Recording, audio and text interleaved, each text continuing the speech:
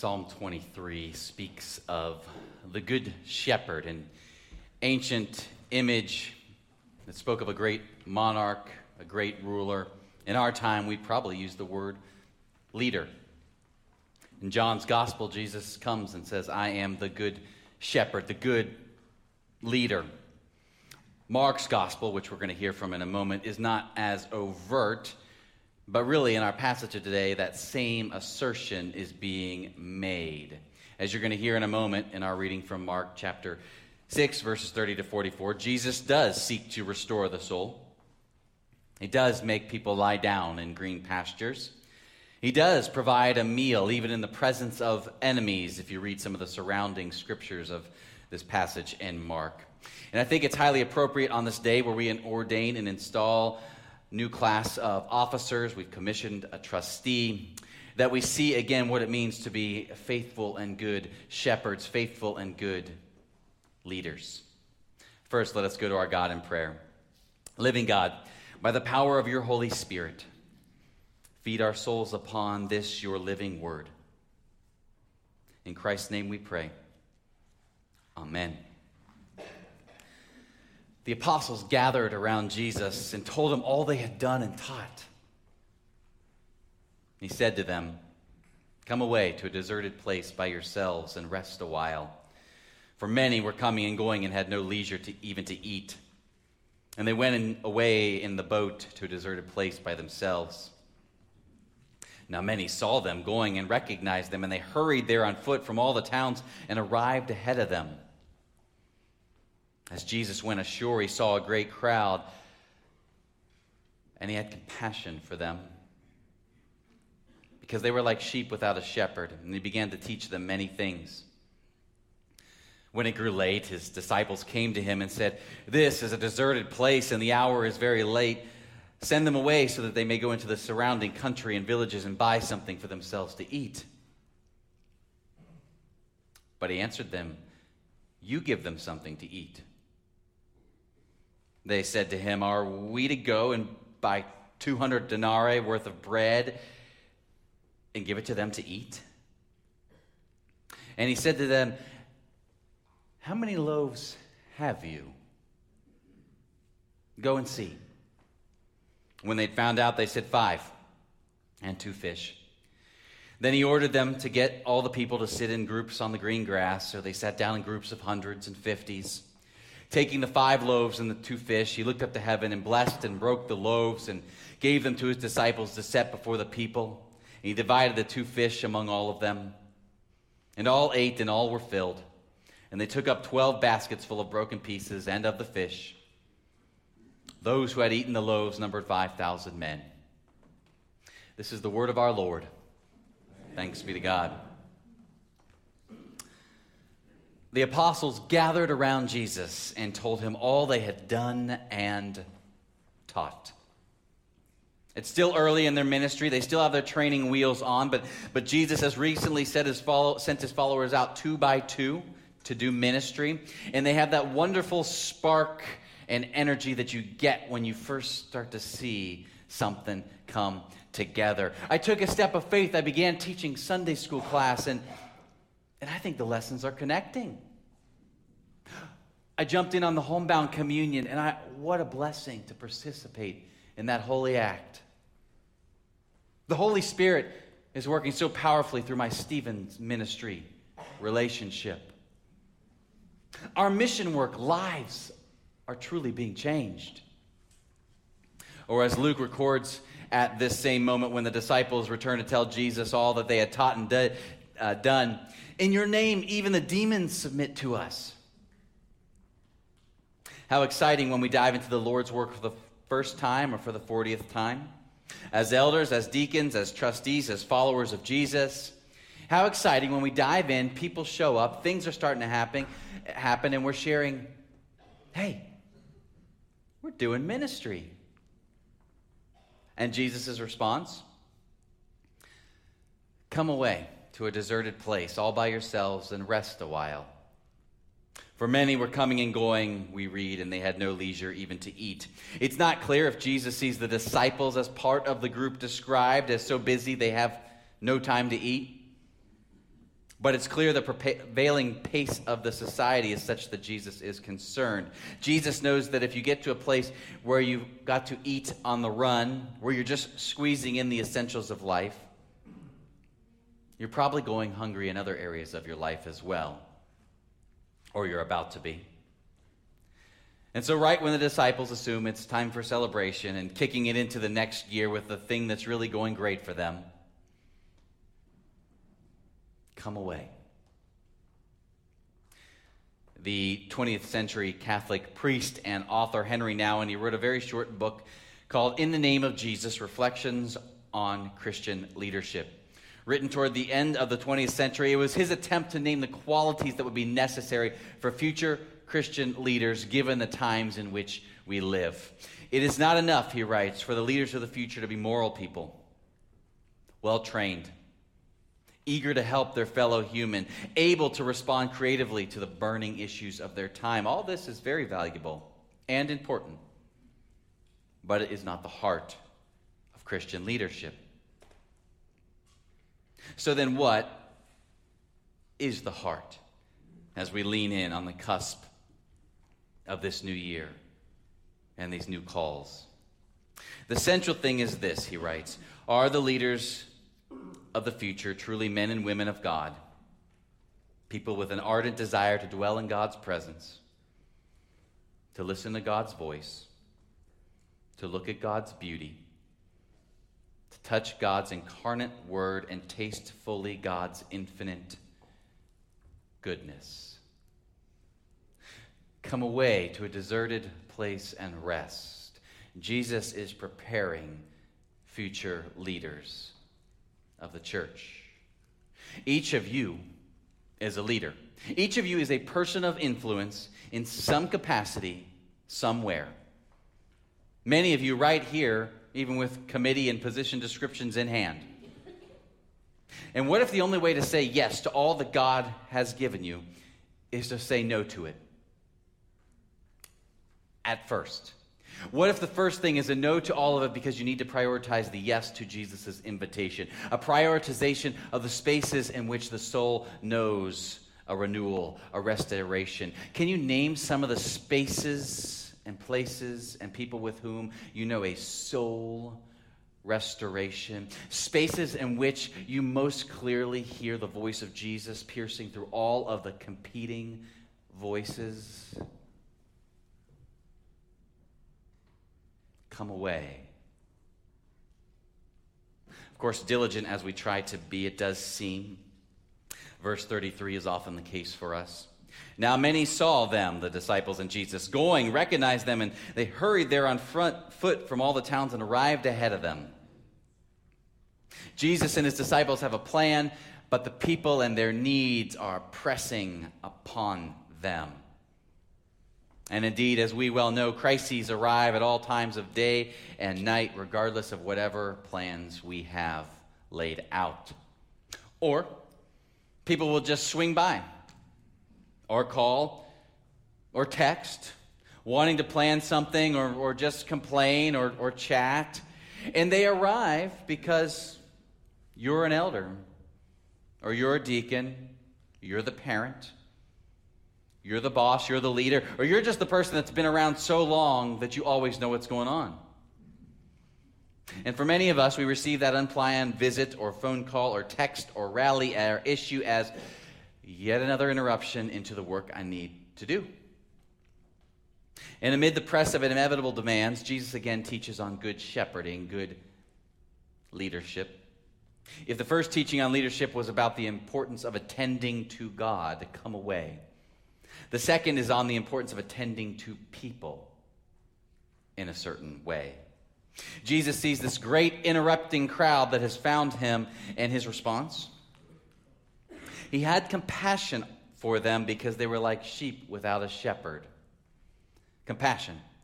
Literally to suffer together, to have a feeling sense of what someone is going through, to have a warming of the soul which connects, relates, empathizes at some level. Compassion. And I think it's important to note that compassion extends from Jesus upon this great crowd. Now, we're not told who all's there, but in all likelihood, given who has been following Jesus and where he has been going up to this point, in all likelihood, this crowd includes Pharisees, other religious folks, some who are just curious, some who just want a healing, and then a host of others who worship the gods of the empire. The point is, the word here is not congregation, it's crowd. And Jesus begins teaching all of them, nourishing all of them. Wait, Jesus, shouldn't you maybe sift out the religious folks and teach them, focus your energy on them? They are the ones, after all, who are committed, who are going to come back. They're the ones who give. They're the members. For God so loved the church. For God so loved the world. Jesus is teaching his followers, these future leaders, how they are to orient themselves unto the world. He had compassion for them, a warming of his soul unto the crowds. Our Presbyterian Book of Order actually picks up on this, for instance, when providing the definition of deacon. And I think it's worth us hearing that again as we ordain and install a new class of deacons today. The ministry of deacon, as set forth in Scripture, is one of compassion, witness and service, sharing in the redeeming love of Jesus Christ for the poor, the hungry, the sick, the lost, the friendless, the oppressed, those burdened by unjust policies or structures, or anyone in distress. A ministry of compassion unto the crowds, if ever there were a definition.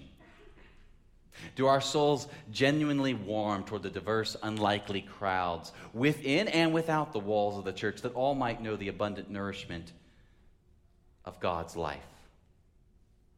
This assumes, of course, that when we look out at the horizon of our relationship, not everyone looks and thinks and acts and believes in the same way as us. I think we can have some kind of sentimental feelings towards people we don't know, but honestly, it's profoundly difficult to have a genuine, abiding compassion for crowds we rarely encounter and do not really know. Likewise, it's near impossible to have compassion for others unless we've known compassion unto ourselves. I wonder if sometimes when we scan the crowds at which Jesus looks at with compassion, the very hardest person for us to really believe is there in the midst is us. Do you know that Jesus looks at you with all of your wanderings and your thoughts, your hurts and your hopes and your contradictions? And he looks with compassion, a warming of the soul unto you. The Good Shepherd looks upon the mixed crowd with compassion and so gives expression to the heart of the gospel, which is for the world. Now, as the day draws near, dinner time's arriving, the disciples tell Jesus that the crowds really need to head out so they can go find something to eat. And Jesus responds, "You give them something to eat." Are we supposed to go and buy 200 denarii worth of bread, just an insane amount of money and bread, and give that to them? What the disciples assume in their response is this is a crazy command, and if it's even remotely feasible, they really do need to go somewhere else and get a whole lot more. Maybe we can heed your call, Jesus, but we're going to need a whole lot more money and food. Maybe we can heed your call, Jesus, as Georgetown is changing and growing rapidly, but first we're going to need more members and more space and more money. Maybe we can heed your call, Jesus, to attend with love to the elderly and to the children in foster care and to the refugees, but first we're going to need to go and procure more resources. The basic running assumption the disciples have is that in light of the enormous situation that is before them and who they are and what they have right now, not enough. But the Good Shepherd's question is not, what do you lack? Tell me all the reasons this will fail and fall apart. Tell me of the limits of compassion. How many loaves have you? He says, go and see. Like, seriously, take an inventory.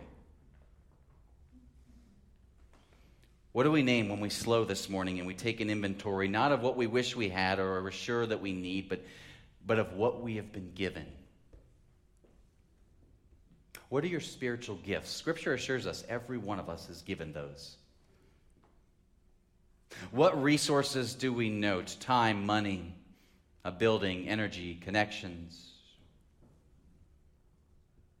And perhaps we list what may very well seem paltry in light of the enormous need to which we are called. Here's 5 and here's 2, and really that's everything. But have you ever risked this gesture fully and forthrightly before the living God? Jesus takes the loaves, blesses them, and breaks them. Likewise, the fish are divided and broken, and somehow in their breaking they are multiplied, and the crowd is fed. Jesus foreshadows his own body broken upon the cross here, that time not just for the 5,000, but for all of humanity. And in his body broken, sin is broken, death is broken, and he rises 3 days later whole, living bread for the world. When we place our 2 and our 5 in the hands of Jesus, we know not his timing for what will happen next. Nor do we know the degree to which the very thing we have handed over must first be broken in order to be multiplied. What we are assured of is that his faithfulness is unceasing, and what is given shall be multiplied, such that what we were sure was a scarcity story, there's just not enough, will ultimately be an abundance story of deep and far-reaching nourishment. If the first leadership lesson was on attending to God, come away. And the second was on how we attend to the crowds with that warmth of a both-and compassion. The third is on how we attend to ourselves. How many loaves do you have? And will we risk offering it fully and forthright into the hands of the living God? Will we trust God's abundance more than our perceived scarcity? Speaking of loaves, you all noticed the smell of bread when you came into this space this morning. There is an unmistakable aroma of life when the people of God offer themselves fully, and Jesus takes that and feeds in a manner far greater than any of us could have imagined. And at the end of this service of worship, each of you will receive a fresh slice of bread that Mona Anderson so generously baked yesterday and this morning. A reminder to all of us that when a people offer themselves fully unto the living God, the congregation, the crowds, everybody can taste and see that the Lord is good and the banquet of life is at hand. Let us pray. Most gracious God, living bread of the world, we give you thanks for your faithful nourishment in our lives. We give you thanks that you promise to make a space for us to lie down in green pastures of your rest. That you make a banquet for us of your grace, your provision, your compassion, even in the midst of our enemies. We pray that the goodness of your faithful shepherding, your faithful leadership will be made known afresh in our world today. We pray for those whose thirst runs deep this day. Those for whom water shortage is significant and dire. Those for whom the wellspring of their soul is shot through with doubt or drugs or self-condemnation.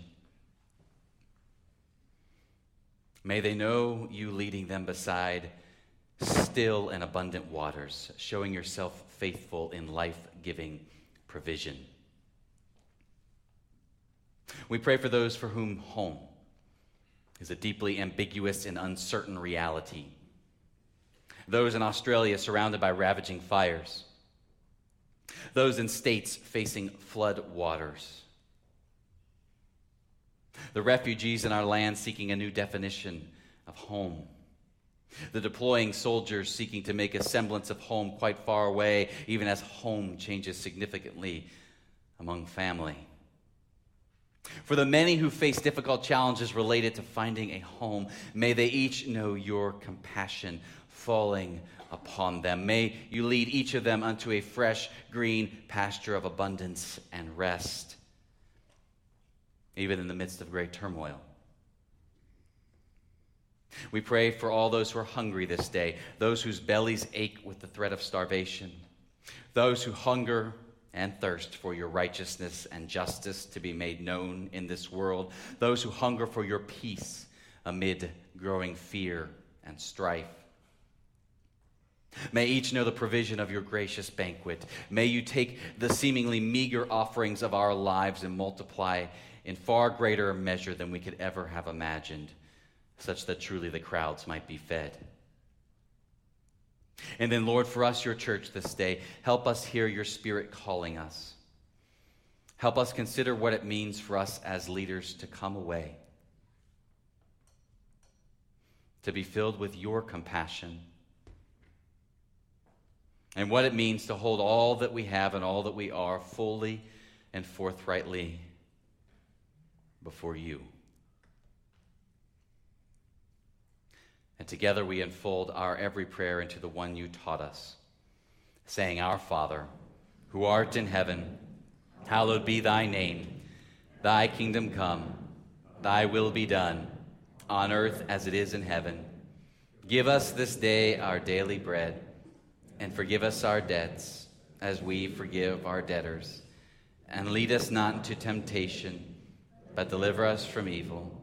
For thine is the kingdom, and the power, and the glory forever. Amen.